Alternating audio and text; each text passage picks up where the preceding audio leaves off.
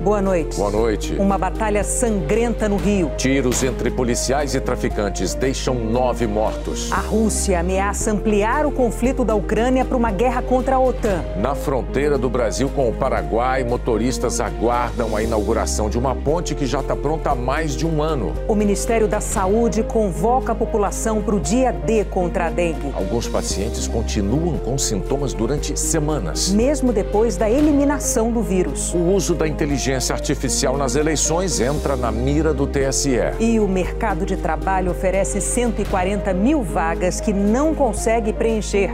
Ninguém mais quer ser padeiro. O Jornal Nacional está começando. A polícia do Rio de Janeiro fez uma operação em favelas dominadas por uma das maiores facções do tráfico.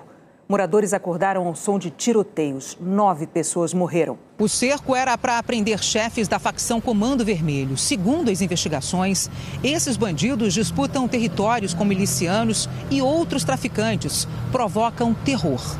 Logo cedo, os confrontos impediram a circulação de 15 linhas de ônibus. A garagem de uma dessas empresas foi alvo de tiros e motoristas buscaram abrigo. 64 escolas públicas fecharam as portas. Antes da chegada dos policiais, traficantes trocaram mensagens, indicando que sabiam da operação. Nenhum chefe do tráfico foi encontrado. 5 criminosos ligados à facção foram presos e 2 menores apreendidos. Os agentes apreenderam 7 fuzis e 3 pistolas, além de rádios comunicadores, drogas e também uma moto e 3 carros roubados. O Brasil chegou a quase 1 milhão de casos registrados de dengue. E o Ministério da Saúde vai fazer uma mobilização nacional para combater os focos do mosquito. Na atualização de hoje, o Ministério da Saúde confirmou 973 mil casos de dengue e 195 mortes. Hoje, uma portaria do Ministério da Saúde autorizou o repasse de verbas para reforçar as ações contra a dengue. O Distrito Federal vai receber 5,5 milhões de reais. O DF tem disparado a maior incidência de casos do país. 3.552 por 100 mil habitantes. Outras 9 cidades em 4 estados vão receber 17 milhões. A maior incidência de dengue é na faixa etária de 20 a 29 anos, mas a maior proporção de casos graves é na faixa etária de 80 anos e mais. A mobilização em todo o país está marcada para o próximo sábado, dia 2 de março. O Ministério da Saúde reforçou a importância de todos se envolverem no combate a focos do mosquito transmissor da dengue. Estudos mostram que em apenas 10 minutos por semana é possível fazer a prevenção completa contra a dengue.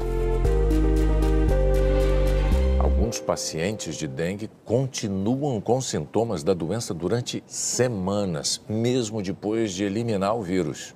Dor de cabeça, dor muscular, nas articulações, dificuldade para enxergar e um cansaço que impede a pessoa de realizar atividades básicas da rotina.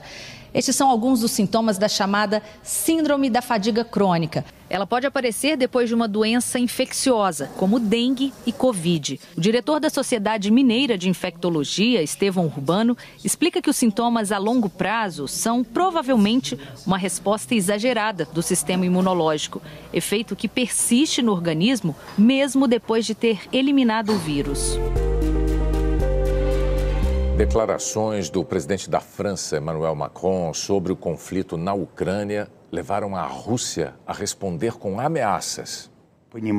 O porta-voz do Kremlin afirmou que seria inevitável um conflito direto contra a Otan caso a aliança militar enviasse tropas para lutar nos frontes ucranianos. O fato de discutirem a possibilidade de levar contingente para a Ucrânia é um novo elemento muito importante, disse Dmitry Peskov. O conflito diplomático começou ontem, depois que o presidente francês foi questionado sobre um possível envio de soldados para o campo de batalha. Ele respondeu que nada deveria ser descartado e que assumiria uma ambiguidade estratégica sobre o assunto. O problema é que essa ambiguidade pode soar como ameaça nos ouvidos do inimigo.